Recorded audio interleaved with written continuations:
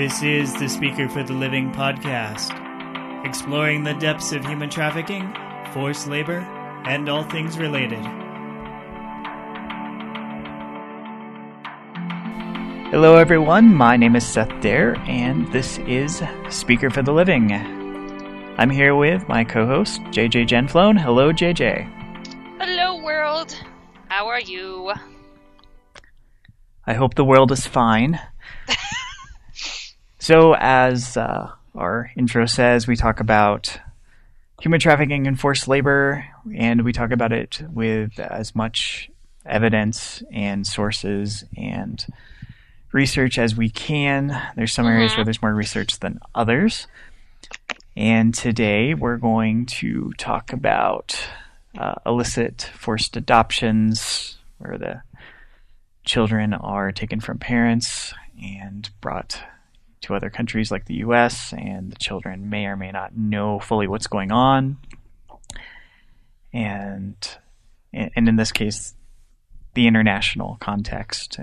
Before getting into that topic, I want to briefly acknowledge that the temporary refugee ban that was for 120 days has now expired. And what is now happening is 11 countries are now having an additional 90-day review period, reportedly, unofficially, but according to Leak. Those countries are Egypt, Iran, Libya, South Sudan, Yemen, Sudan, Iraq, Mali, North Korea, Somalia, and Syria. All Muslim majority except for South Sudan and North Korea. And North Korea, we have very few people that come from here anyway. Also, they decided to add additional vetting, such as having the same standards for women and children as for males, and supposedly to mine social media posts a bit more and collect more biographical data. Now, what the articles I've read do not say is they do not actually give a justification for why they want to do that. There's no, this is why this will make us safer. This is the data that we looked at to see why this will matter. And my own opinion of this, based on people like Steve Bannon, who are, by his own admission, very anti-refugee, the fact that he refers to books like Camp of the Saints, which if you Google it and read it, at the very most, you'll come away with a very negative view of refugees from that book, and that's really understating how negative the views of refugees are in that book. But I would interpret this as we found out ways where we could legally make it harder, and this is after disrupting the refugee program for 120 days, which affects people who were already in the queue, which affects the sustainability of refugee organizations. And now by adding another 90-day review for places like Syria that have lots of refugees, there's another way to continue to make the program less sustainable, to make it so that people from these countries are, like, overall, this makes it less likely that refugees are going to get through in the system, because it makes the whole system less efficient. And from a security perspective, there are different opinions of how to do security. And there are people that even talk about with airports, like, how do we identify the people who are the threats and not treat everyone as an equal threat? Because if you treat everyone as an equal threat, it's inefficient. And it's argued that you might be less likely to actually identify the threats if you treat everyone as a threat. If that sounds counterintuitive, it's a matter of how you apply your resources. So by having traveler programs where you have some partial vetting of people and then allow them to not have to take off their shoes every time and other things, it can make it so you can say, if we believe these people are okay, but now we can focus on these other people. But in any case, my ultimate conclusion on this is it's doing what it's designed to do. They're not doing this to keep us safe, because the refugee program already is highly vetted, and the changes that they're making are likely just to slow down the program and make it less likely that we'll hit our new cap of 45,000 refugees. So that's what I assume their motives are based on what they've said. Otherwise, I'll just call these changes dumb. Those are my thoughts. You have any thoughts on it? Just that we're seeing that anytime there's a delay in the refugee process, what that does is that sort of kicks the can down the road to sort of a compounded problem, because now you have camps that are overfull, you have organizations that are dealing with like the placement of people or the like the allocation of resources for people who suddenly may go from having 0 families to provide for to having 50 families to provide for. So it's just this is harmful to the communities that people are going to go into. It's harmful for the people themselves. And also, when you have an immigration ban, I heard people say, like, oh, it's only for a few months. It's not a long time. Think about all of the sort of massive things that can happen in a month in someone's life. You have people who get ill.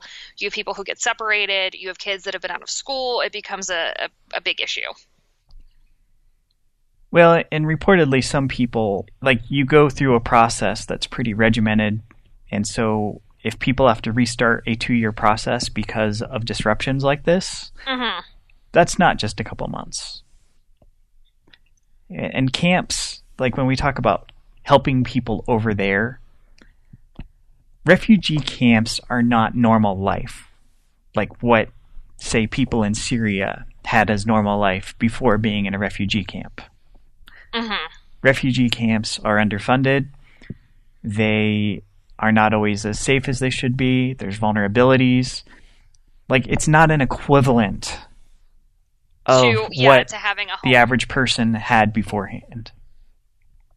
Yeah, I think there's this weird perception that it's like that you move into like an apartment block and it's fine, when really it's not. While the people running them are doing the absolute best they can, they're largely tent cities. And I've never known a camp to be funded as much as they need it to be. Right? You and I both have friends that sort of work in the sector.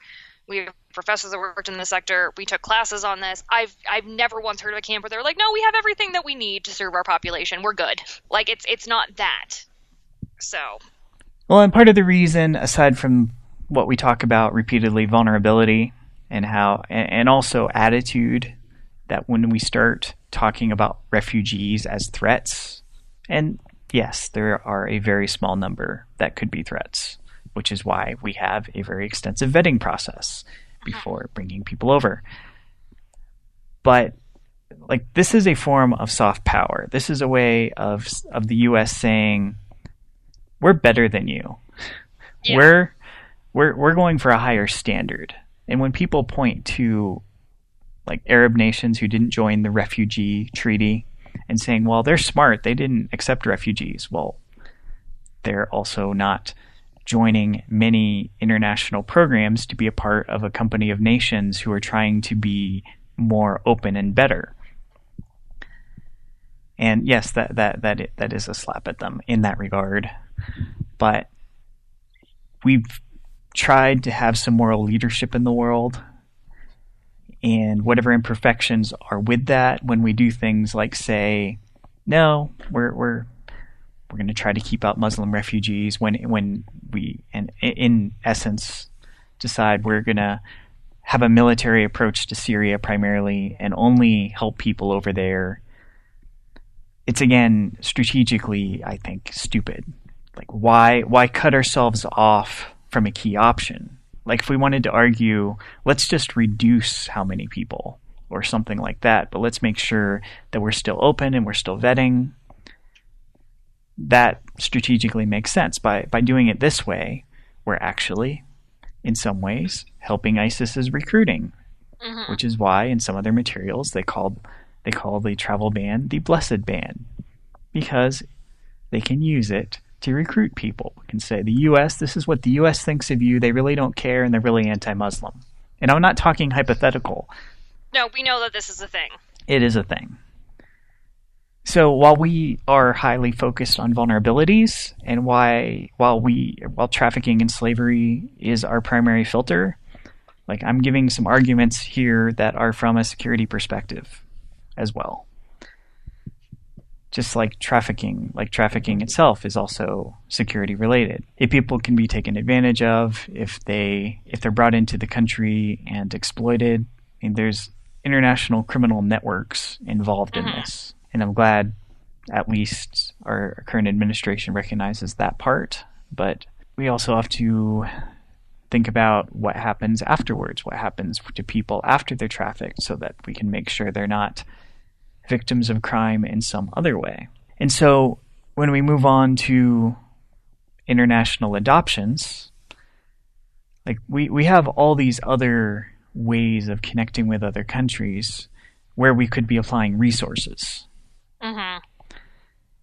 And in the case of international adoptions, there's been multiple occasions where a child in another country, could be a baby, could be a few years old, is in some way acquired without the parents' consent and is brought over to the U.S. and there's one or more agencies involved. Mm-hmm. And where there just is not, well, it's not just the problem of that happening, but it's what happens afterwards. And we're going to give a few examples of how that is part of the problem too. What do you do after care and resolution of situations when people have been wronged, or identification of people who have been trafficked? This is still inadequate across the board. So with that, JJ, you want to give the proper explanation of what we're talking about today? So what we're talking about is something that is actually referred to as child laundering. So we're talking about the trafficking of children via illegal or false adoptions, both domestically and internationally. And I think people get sort of confused about the difference maybe between kidnapping and human trafficking. Because we've seen that pop up a few times. So kidnapping is when you take someone away against their will. Maybe it's for ransom, maybe it's to perpetrate sort of sexual crimes against them. Maybe it's to hold them for a while and then ultimately kill them. Kidnapping is a crime, so that's why when we're talking about like a serial killer who grabs you, takes you away for a week or two, and then kills you. That's kidnapping. That's not human trafficking. Trafficking is when you're illegally trading or selling a person for either exploitation or commercial gain. So that's sort of the difference there legally between those, and I can see how those look and seem like a very sort of weird or vague line, but that's the biggest sort of easiest way to articulate the difference. Kidnapping, they just take you. Trafficking, they take you for the intention of making or gaining some sort of profit.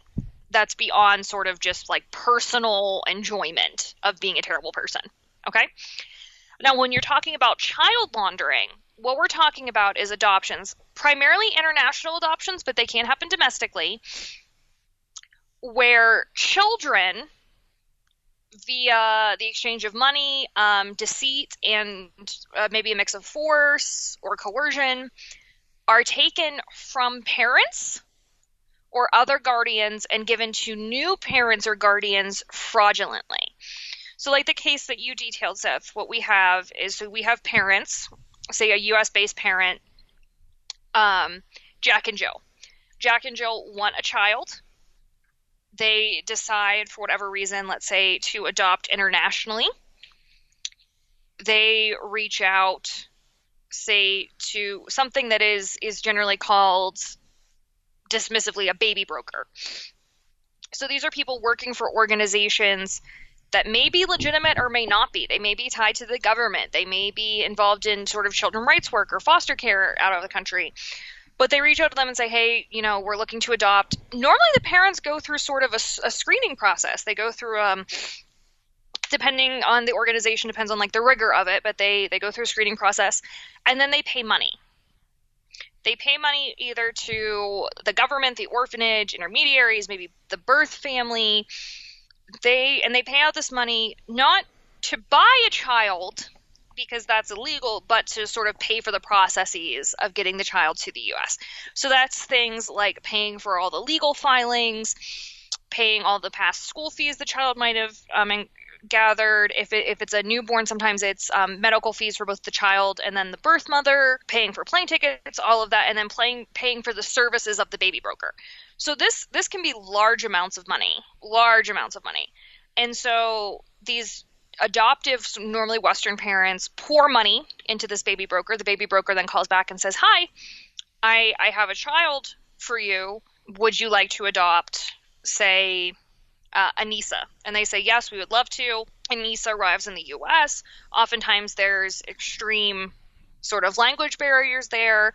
And then what we see recently in sort of these cases that have hit the media is that as kids got more comfortable with English, or as kids got more comfortable with their families, they started talking about their home lives back in their country of origin. And what the parents began to realize was what they've been told by the baby broker, normally that these were abandoned children who had been in orphanages their whole lives, children who have been taken into state care because of violence or lack of care given to them by their parents, were actually kids that were like, yeah, I really miss my mom. I loved when my mom would take me to church on Sundays. I have 3 brothers and sisters. My mom's a midwife. I lived at home. When do I get to go home? And then it started to come out through interviewing the children and then speaking with rights of children's organizations, generally in the country that the child originated in, that these children were taken fraudulently. And how they were taken fraudulently is sort of actually like, I hate to say this, but this is, I think, why Seth and I get tired sometimes in this, because it's the same story again and again. And what happens is you have a baby broker who comes into a poor area, with impoverished parents or parents who are undergoing a flux, so say refugee parents. And the people coming into these communities, they're middle or upper class citizens. They appear very well educated, but a lot of times they have some sort of tie to the community, so they're the same ethnicity or the same religion, and they come in and they go into the schools, they go into the churches, they go into the community centers and say, hey, we know that you're struggling. We work for, an NGO or an IGO that can provide poor children with like care and housing and foods via this hostel we run or this school we run. And then sometimes it's labeled an orphanage, but most of the times it's phrases like a hostel or a school. And parents say, great, please take our children.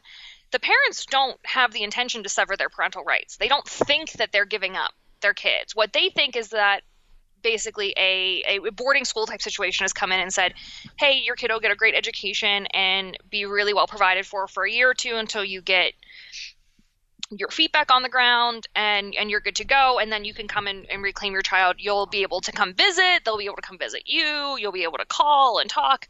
They don't realize that their kid is going to end up overseas. And they don't realize that they're losing their baby. Right. And to go off on a brief tangent, this can get complicated, and some of the things that happen overseas are poverty related, or just saying how do we have more food, how do we have more money, and having people who are less scrupulous, who are doing things to take advantage of the situation. Sometimes parents just simply doing what they think is best with the limited options that they have. And what can happen, there's been multiple instances in Cambodia of fake orphanages where they'll essentially just bring in kids for short periods of time, where it'll be a recurring thing where the children come and then there's international visitors who come and volunteer. And, there's still love and stuff that can happen then, but it's under false pretenses, and where there's usually somebody at the top that's profiting from it.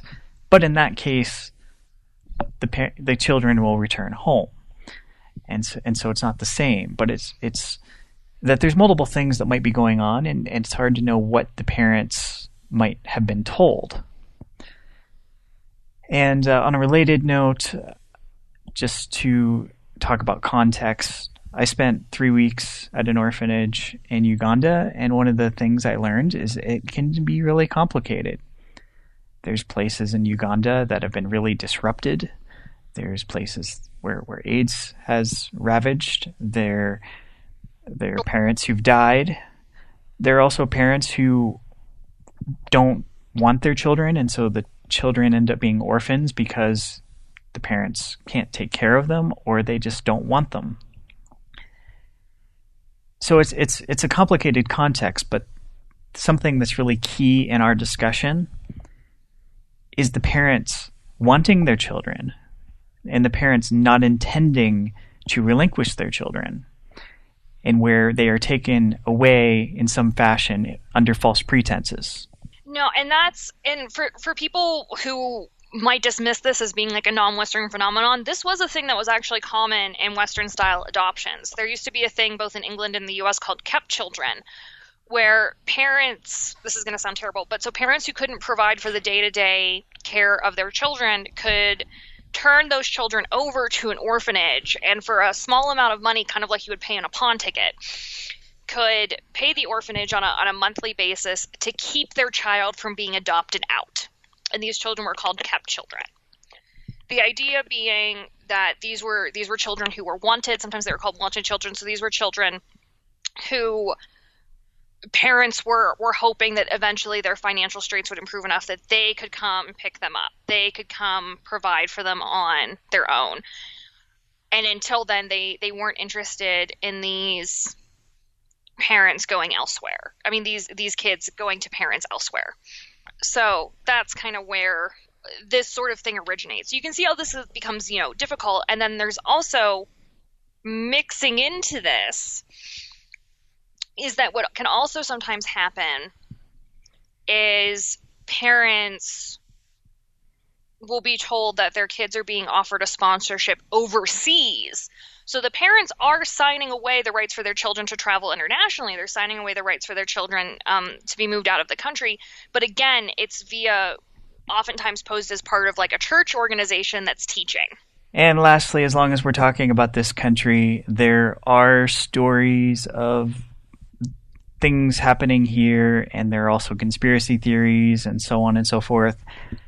And not saying we'll never talk about that, but it's a matter of having very concrete data before we go into those sorts of stories.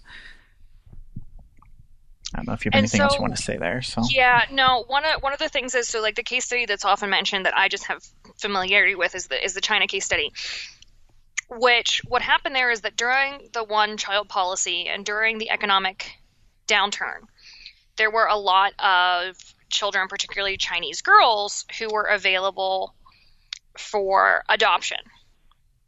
And so for a while, China became like one of the main destinations, kind of like Guatemala, for Western families seeking adoption. And what happened, what some cases have responded to, and we've put links to those case studies below this podcast, is there started to be reports of children then not even being fraudulently taken, where it's sort of this weird mix of people in rural areas maybe not understanding the legalese of what is happening or maybe being misled by brokers, but children straight up being kidnapped. Children just being taken.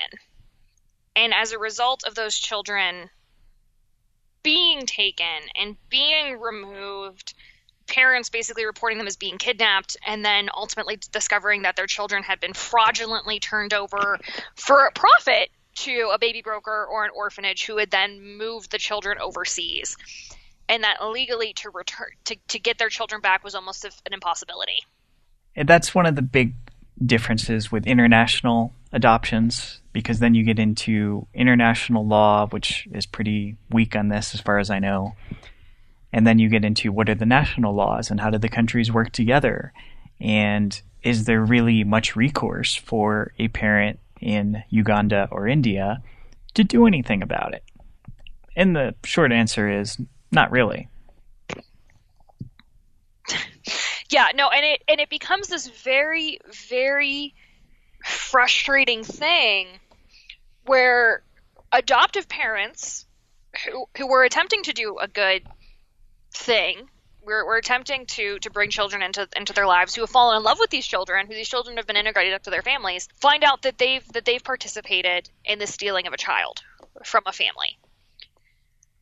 But then when they go to return that child, when they work to try to reunite that family, discover that there's no way to find the child's birth parents. Well, and with human trafficking in general, or potentially with kidnapping, like, if the people doing this can get away with it and make money and not have a lot of repercussions, then that gives them reason to do it with impunity and to keep doing it.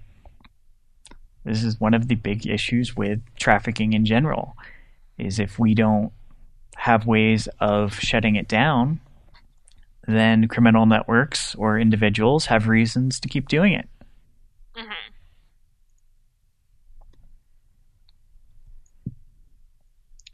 And I think that that's also part of it too, is that when we're talking about the finances, you can make anywhere. It's reported that sometimes these baby brokers and these international adoptions can make anywhere from $2,000 to $20,000 USD. And when you combine that, when you think about what that is in some of the areas that these children are being taken from, it's a yearly income. There's also sort of this weird, we see this in some forms of trafficking. We see this in some forms where people will justify or attempt to justify their trafficking, right? And one of the ways that they'll do that is they'll say, well, I've improved this child's situations. They've been moved from rural Guatemala to living in New York City with exceptionally wealthy parents. You know, they're going to get so much more of a benefit than they would if their lives played out naturally the way that they were before in their home country. But that's not an excuse to steal someone and profit from their sale. That's actually not a justification. That's a way to try to make yourself feel better. But what you are being is you're being a slave agent. Well, and people in other countries like their children. Yeah, parents are parents worldwide, and it's very colonial to say that sort of narrative that they have more material wealth in a better country, therefore it's okay to not recognize the rights of the parents in the other country because obviously they're worth less. That's kind of what it's communicating. There's something very, very colonial about it. There's something very, very racial about it as well, because these are primarily elite, wealthy, white Westerners who are coming into these areas and adopting children of color. So there's so much to unpack here, but the big thing is that what we're seeing is international adoption being used as a form of trafficking. Now, this is when it's fraudulent adoption. Yeah, and I want to be legal. I want to be very clear on the legal. I have some good friends. Adoption. I have some good friends who have adopted children from Haiti, and I don't doubt that they're having a good life because I know the family and they're really great people. And it was a very rough process. There were ways that people in Haiti tried to take advantage of the situation. It was drawn out. It costs money. And I believe the parents are doing a really good thing. And I know that the children are going to have a wonderful upbringing, but they were doing a legal adoption, and it was really arduous and hard. Yeah, no, and the thing is, too, is that for a lot of the cases that we've seen reported in the media, the parents that were involved didn't realize that they were participating in a fraud until later. So you have people stateside, or maybe orphanage workers even, who aren't aware of what's going down. You also have then two people who are children who are adopted legally, who were brought into families, who are adored and who are in a much better situation, who have found, I have friends that have been adopted from overseas. I have members of my own family that were adopted from overseas. I also have friends that were adopted U.S. based domestically. And adoption is a beautiful thing. It's a wonderful thing that children, instead of being left in care homes or left to themselves, are able to find families. Right. That's really the key. Is having a family. If they have a family in another country, great. If they don't, and they're brought to the U.S. and they have a family, great. Those are good and desirable.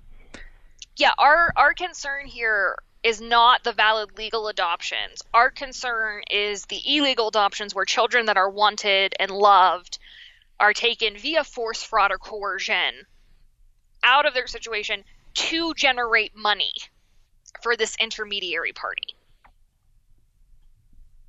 That's the distinction, and I want to make that really clear. The problem is that when we're trying to say things within human trafficking, we need that whole force, fraud, coercion, but we also need what we've talked about here very, very firmly as act, right? Act means in purpose. And so that can be very difficult in these sort of very complicated situations where legal documents may be forged, where the children actually are from might be misplaced. That can be very difficult, especially if, as sometimes what will happen is that adoptions will go up for an area due to knowledge that there's been a refugee issue, knowledge that there's been some sort of instability. For example, I'm thinking of all the children that were adopted in Operation Baby Lift in Vietnam at the ending of the Vietnam War. You might see sort of an increase in adoption after national disasters, as we saw in Haiti.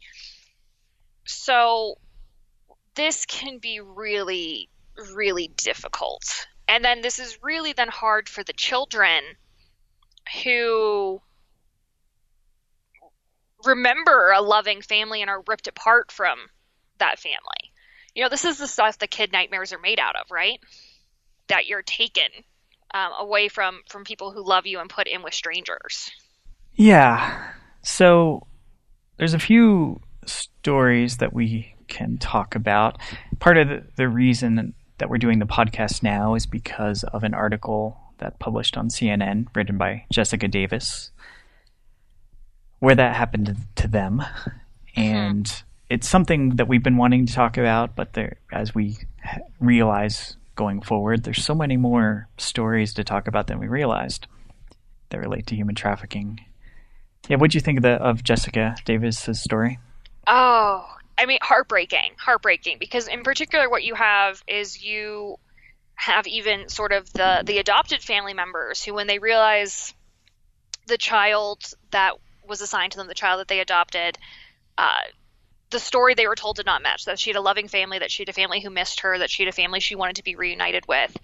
When they set about doing that and trying to reconnect the families, they were in fact told by lawmakers, well, you can decide if you want to return her or not. You can just keep her. Which really pushes for the commodification of children. The presence of mind and the honesty with this family, and I believe her husband's name was Adam. Yeah, Jessica and Adam. Like that, she even recognized that that's horrible. Like that. Yeah, and it puts the families in a really. I mean, think about it. You want to adopt a child. You want to bring people. You want to bring someone into your life, right? Yeah, and they had the best of motives. That's why they went to Uganda. And it's also one of those things where people will go, well, why don't you adopt domestically? And U.S. domestic adoption is very difficult and very expensive. There is sort of this perception, I think, again, kind of, I mean, all best intentions was for this colonialist perception that, like, I'm helping kids just by getting them to the U.S. So they reach out, they adopt a daughter, they fall in love with her, her family integrates with them. They have other children that become attached, young children who become attached to their sister. And then all of a sudden, what you end up with is a government that's telling you that basically you bought a person. And it's your decision whether or not you return her like a coat. Well, and in this case, the girl came to them named Namada. She was 6 years old in 2015. And as they talked to her, because in this case she's a little older, they realized that what she was saying and what the paperwork was saying didn't line up with the And the adoption agency was called European Adoption Consultants. And they've since been debarred by the U.S. State Department because they found an evidence of a pattern of serious, willful, and grossly negligent failure to comply with the standards and of aggregating circumstances indicating that continued accreditation of EAC would not be in the best interest of the children and families concerned. That's a really legalese way of saying it. Yeah. And so they just went and they figured out what was going on and that it didn't line up, and then realized what happened. And I can't imagine how heartbreaking this is. No, and then also so now you have a family in Uganda that thought that their daughter was gone for forever, being told that even once they find her, whether or not she's returned is based entirely on the decision of the adopted parents. You have adopted parents who are heartbroken, who have lost someone they've taken into their hearts to be a daughter. And then you have a little girl who's about 7, 8 years old now, who's been in the middle of all of this, who's going to be dealing with, who dealt initially with culture shock, now with reverse culture shock. She's been in a U.S. school for about 1.5 years, so she's missed her homeschooling. She's been speaking English this whole time. She's got brothers and sisters at home that she left. She's got brothers and sisters now in the U.S. that she left. Like, what? This is going to be very, I think, difficult to adjust. She's got somebody who she called mom for, a little over a year, who's gone now. Right?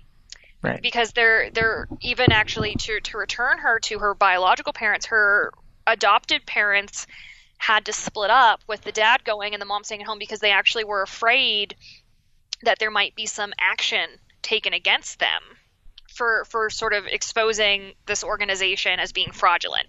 Yeah. Now, in the case of this situation, the mother was aware that her daughter was going to be with a family in the United States who were going to sponsor her and provide her with an education.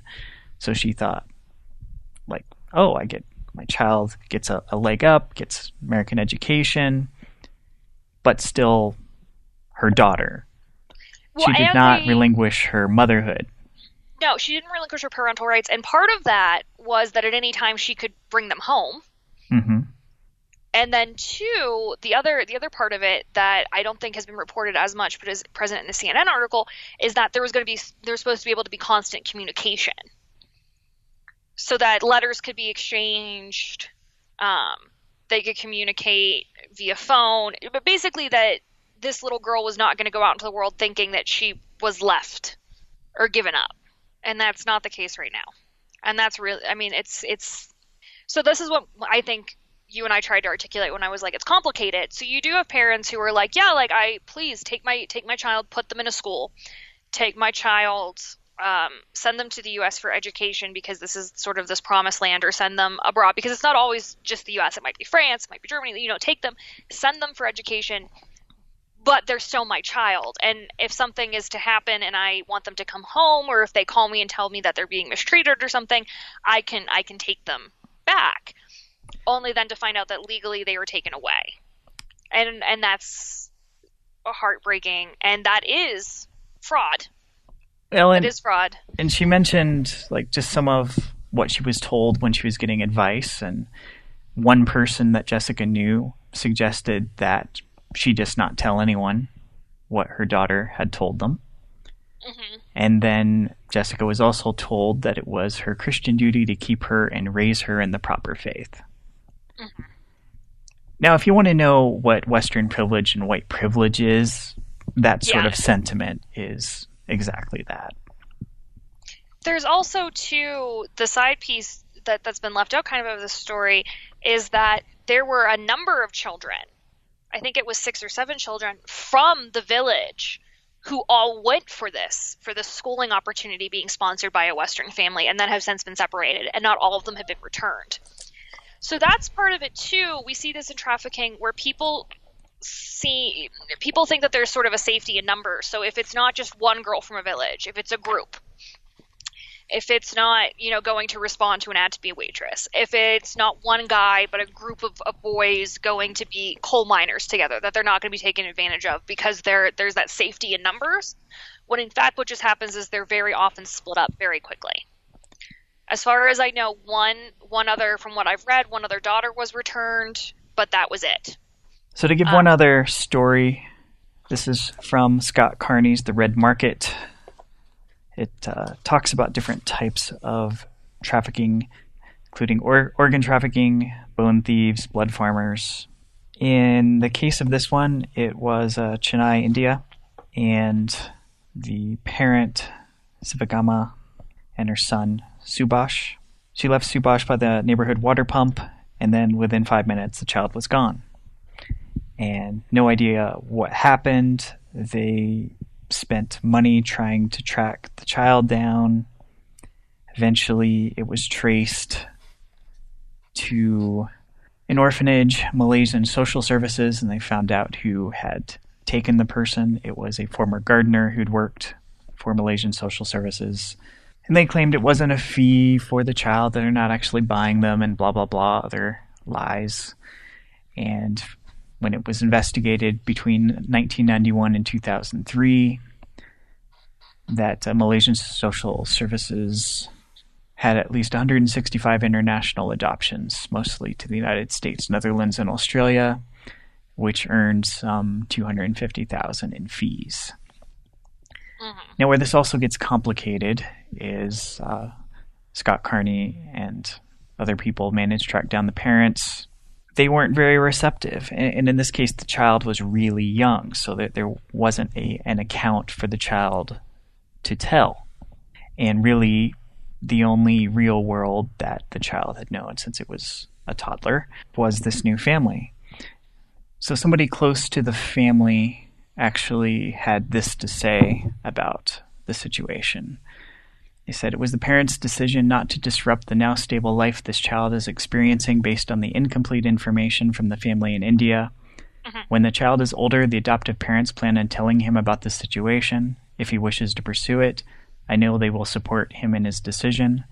All decisions of this family have been made not for personal gratification, but out of genuine love for the mental well-being of their son. They are the closest to the situation. They know this child the best. Give them the freedom to make loving choices for their son based on all of the information. The parents were like, convey our condolences to the family. We understand what they must be going through and what a blow this must be to them. But at that time, they were like, it's not the same child. And these are two different responses by the families, but what do you do?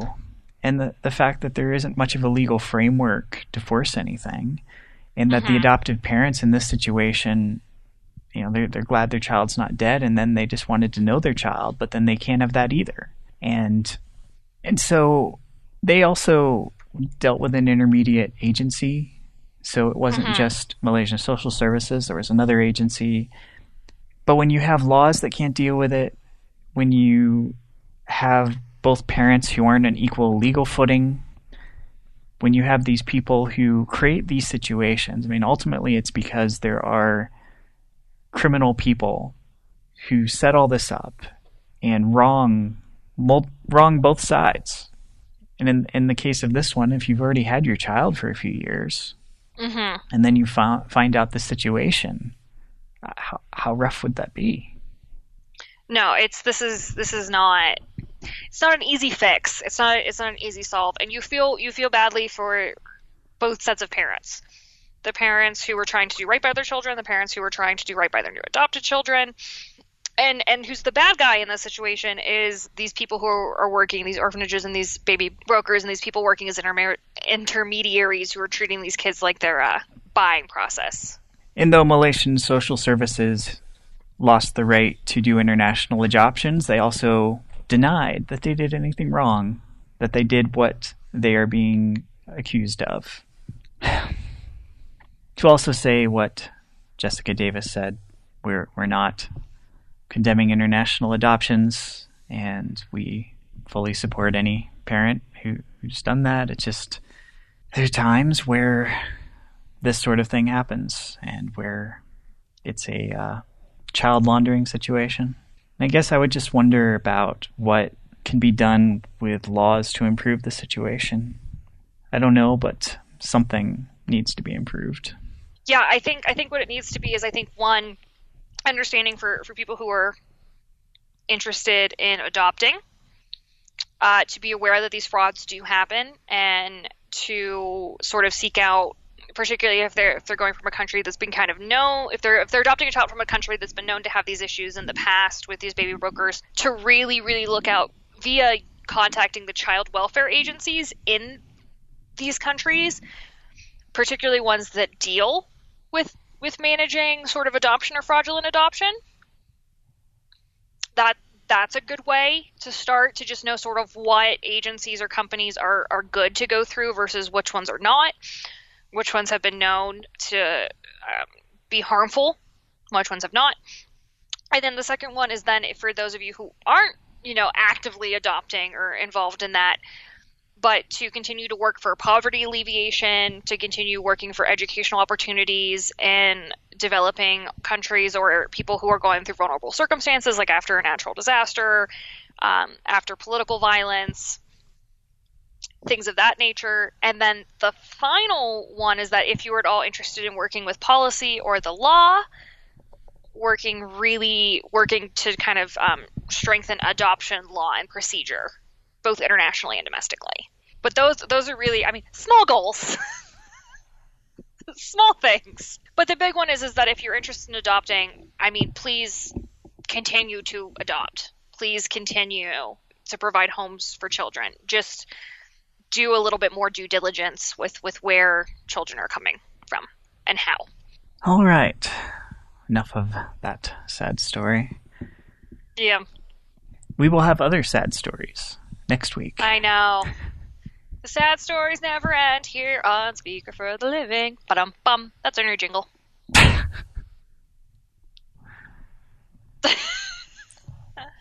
We only laugh because it's insane. I know. It's everything's ruined and terrible, and you gotta find joy where you can, people. And if that's in a terrible jingle sung tonelessly by me, that's where we are. As always, if there's a particular topic we haven't covered you want us to cover, please go ahead, shoot us a tweet, an email, a bird call, a raven, a Steam signal, something, and we will make sure that we cover it for you. Yeah, raven's always a good choice. I do love a good raven. They're tasty. If, however, you send hate mail or a dick pic via raven, we're done. I'm going to keep the raven. I'm not sending it back.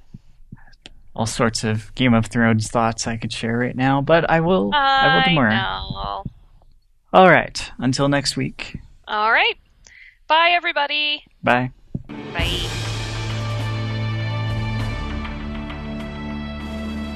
This has been Speaker for the Living. For extended notes and sources, visit our website at speakerfortheliving.com.